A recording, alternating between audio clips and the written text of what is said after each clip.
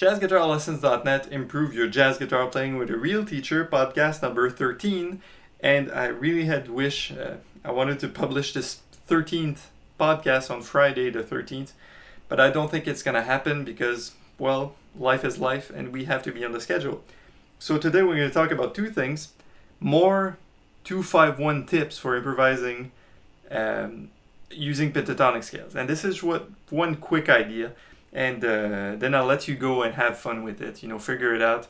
And then we're going to talk about technique and how, in the same way that in podcast 12 last time, I had my little rant about technique, about theory, sorry. Now, exactly, I want to rant about technique today and tell you why technique is good, why it's bad, and what's in the middle and everything through, personal anecdotes, but through other great musicians that I know, anecdotes or story or advice. So let's get started.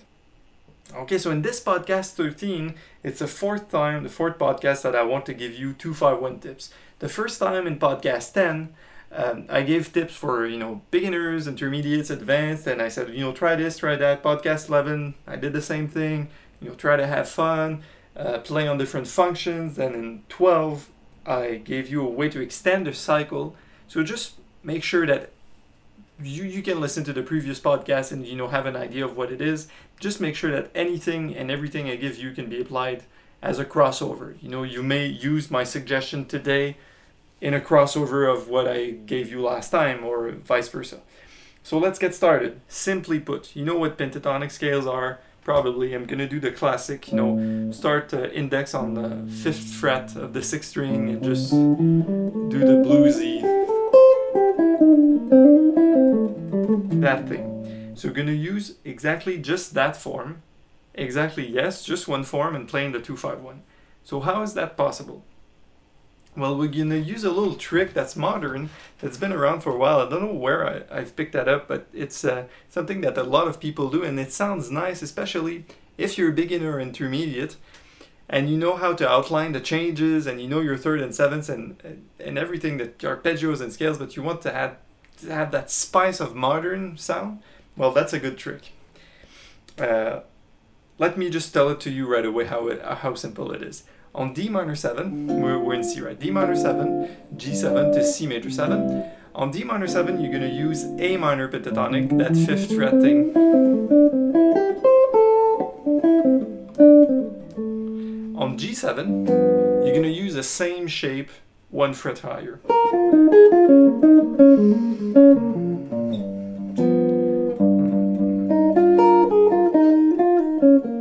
So it's going to sound like modern, like a G7 altered. And then finally on the C7, on the C major, you're going to use the shape 1 more higher. So it's going to be B 7th fret.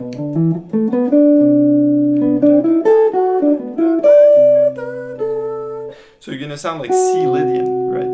Because of that note. So I repeat once again, the trick. On D minor 7, play A minor pentatonic. On G7, play B flat minor pentatonic. On C major 7, play B minor pentatonic. So it's A, B flat, B, 3 frets.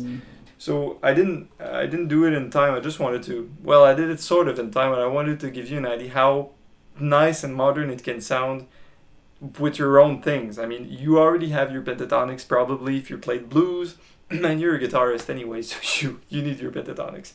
And the idea behind the 3, you may ask, it's D minor 7.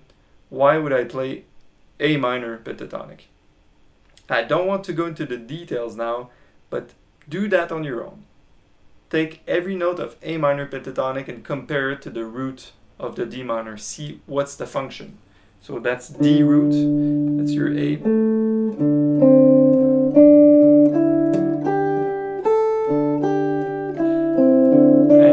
By sound, but do it in analysis also.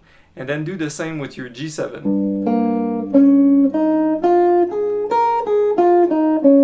And you see that, in fact, you're playing all the altered notes, and that's really nice. And lastly, when you do that on the B, on the C for your B pentatonic,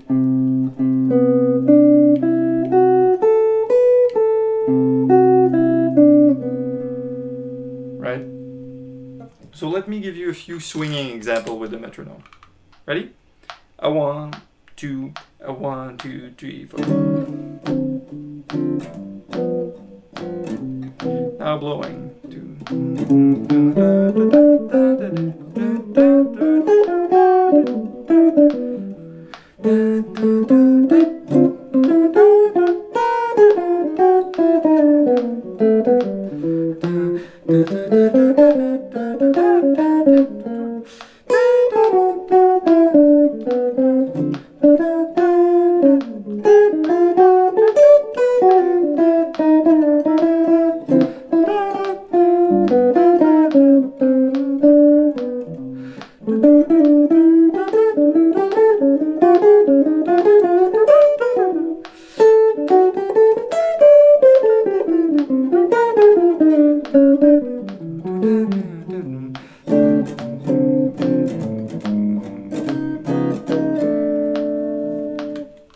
Cool, so you can hear it sounds like a little cheap trick, but it's not that cheap, but I mean, it sounds like a little modern trick. The idea is that you may balance what you already know with your 2-5-1 and your scales and your arpeggios and everything you've been practicing, but once in a while, just to spice things up, you do that pentatonic tricks. It's 3 pentatonic scales, they're 1 fret away, and it's super easy to play them, but it sounds like you're coming from outer space. Nice, so let's move on. Now for the second part of this podcast, number 13, I want to talk about technique. Why not use technique, why use techniques, and how you can use your ears to do that, and everything in between. So let me be really blunt with you, and that's just advice, and it's just my take on it. But I think that technique is overrated. Yes, I've said it. So let me start with a little anecdote about Miles Davis that I got from 2 sources, from 2 great musicians in Montreal here. Second musician, which I unfortunately don't remember his name, but at least I remember he was a really great player anyways. So here's a Miles Davis anecdote from Charles Ellison, who used to be my teacher in school. Charles was present at one of the recordings, the Plug Nickel sessions. If you know Miles Davis a little bit, you know that they have the CD, the quartet with Wayne Shorter, Ron Carter, Herbie Hancock, and Tony Williams, and they have this thing called Live at the Plug Nickel, right? And it's one of the most weird, out, not accessible jazz that Miles had recorded, and they're still playing just standards, but they play Stella by Starlight, and after 15 seconds you wonder if they're not playing something else, because everybody's lost, and it's dragging, and it's this and it's that, and people play over each other, and then the drum stops all of a sudden. It's really weird. And if you don't know that, you can go on the web and check out the complete Live at the Plug Nickel. It's like a box set of CDs, and you're gonna die. I mean, this is awful. But it was the start of a time where they wanted to play differently, and they started to play against their intuition. Instead of playing beautiful stuff, they played everything wrong in their own mind, and that's what sounded like this. It's some interesting stuff. So Charles Ellison was present at the Plug Nickel sessions, which probably lasted a week at those days. 4 or 5 days a week, they'd play 4 or 5 sets, and that was the Miles Davis band at the Plug Nickel place. The first 2 nights Miles Davis was playing, there was a guy sitting at the bar giving Miles shit from the bar. Miles was playing on the bandstand, and the guy was swearing at him. I don't want to swear now, but you prick, you don't know how to play, you don't know how to play your horn, I paid for my ticket, I want my money's worth, blah, blah, blah. And Miles was really out of shape. What does that mean technically? Miles was having trouble technically finding the notes that he heard in his mind and executing them perfectly, like any musician is aiming to. So the moral of the story is that after 2 or 3 nights, Miles got back into shape. That's the story. Why do you think he got back into shape? Do you think Miles Davis sat down playing fast finger patterns for 8 hours a day, and then suddenly after 3 days at the Plug Nickel, now he really finally could finish the gig weeks? No, the idea is that he trained his ears and fingers to be connected. He trained his fingers to respond to what his ears were telling him. And to me, that's real technique.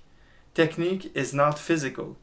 Technique is the physical answering to what you're hearing in your head. Okay, so that's the story about Miles. And the second Miles Davis story from another great Montreal musician. This guy sat at a bar at some point, watched a Miles Davis come either into Montreal or Toronto or a U.S. city, and he sat beside Miles at the bar and struck a conversation. Lucky guy, right? Hey Miles, I'm a fan of your music, blah blah blah.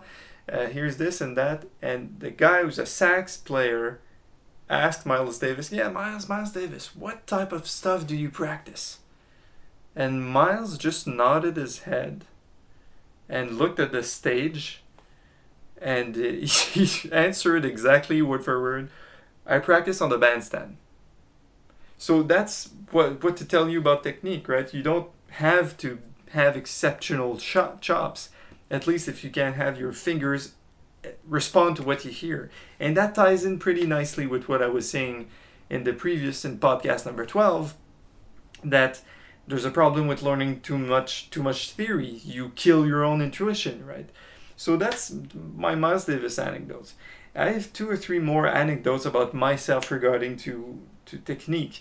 And the first one I want to talk about is, technique, yes, you need it. You need to take your pick and be able to strike the right string when you want to do it. But to the point that, at some point I got a book, and I'm sure you can still find it on the web. It's called Monster Chops. And I was, nice, technique and forts and stretches and this and that. And I practiced maybe 2 weeks through the book. And I was learning stuff. But I realized that most of the things that came up after 10 or 15 seconds of playing, I could not predict, I could not hear, and I could not relate in any way to, except physically. And I mean, that's fine. If you're a kind of player that's more gymnastics, playing fast and whatever, that's fine. It's your thing. But for me, technique, if it's only a matter of wiggling fingers and it's only a physical matter, you kind of lose me there. And if you're attempting to learn jazz and improvisation, I think you'd rather work on it in the same way I'm describing here, meaning use your ears and stuff. So I dropped the Monster Chops book because you said, I picked it up in the first place because I'm already a monster. Sorry to say. And no, I'm just kidding. I wanted to have chops and say, yes, what better way to use chops than to find a book about chops and just practice chops. Play fast, play hard stuff. Break your wrists and have a tendonitis. That's the way you want to go about it.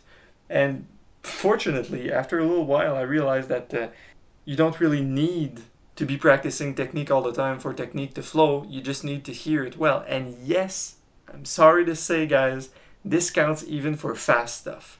Because I realized that when I do play fast stuff, and I told you in the last podcast, I record myself all the time, especially when playing live, I do pull out lines out of thin air and I don't know where they're coming from, and I didn't expect and I didn't try to play them fast, but just because I let go and I decided not to be to have some emotional implications with the line, just let the fingers do what they do and hear and sing along, and sometimes I play stuff fast I've never heard before. I'm like, wow, it was pretty fast. Is it because I've practiced fast? I've practiced this stuff? No, not at all. So you have to change your mentality as to what technique does and what it is for you. And for the small percentage of people that are still listening to my ranting, I have even more stuff to say. I have a very personal anecdote right now. I lived that through maybe the last 2 or 3 weeks. I had to stop playing guitar, not completely, but almost, for many reasons, personal, familial, family, and whatever, for, almost 6 months. And that's a long time, considering that, I was playing for more 20 years before that.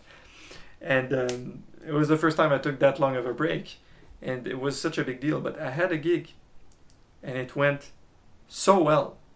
I was so unprepared. Well, I found that I was unprepared, and I was thinking that I wasn't prepared. And then I listened to the tape of the gig back, and I sent it to my bandmates.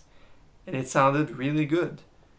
And it's not because I was in shape physically, technically, not at all. And yes, I played fast stuff without my knowledge. I practiced maybe 5 days prior to the gig, maybe an hour each day. That's it, that's all. And when I did practice, I just set the metronome or set a groove or something and just let the ideas come out. Roam through some of the tunes I already knew. And at the gig, I just showed up and we played tons of blueses because it's easy to remember. And we played 1 or 2 standards and that was it.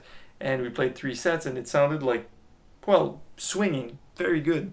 That's to show you that the importance of physical training is not as important as it is. As I said at the beginning, technique is overrated. And it's not because I'm a jazz legend. Far from it. And it's not because, you see, I did not practice in 6 months. How can I be a jazz legend, And it's not because I'm naturally gifted in technique. Because if I tried to play exercises for you and show them faster to you, I would struggle and I would never be able to play them fast. But that's to show you that if you let yourself go and you can still focus on the things you hear, the fingers will find their way. And that's what shape is all about. And also, every pain that I had in my life, let's say I had a wrist pain or I had this or that, I had to move completely my apartment and I couldn't practice for a week. Then when I got to playing after that, oh my God, I'm out of shape. But you're not. You listen to your thing. And I was always surprised to find out that when I took breaks, I would sound even better than before the break. And that's funny. And I want to finish with that final thought. Just let go. That's my final thought regarding technique. Often a lack of technique or knowledge brings you creativity. The problem is that after you have the knowledge and the technique, you will always rely on it. You would rely to the technique or your ears or whatever finger patterns, but here's the thing you have to do. Lose yourself. Lose yourself in the music.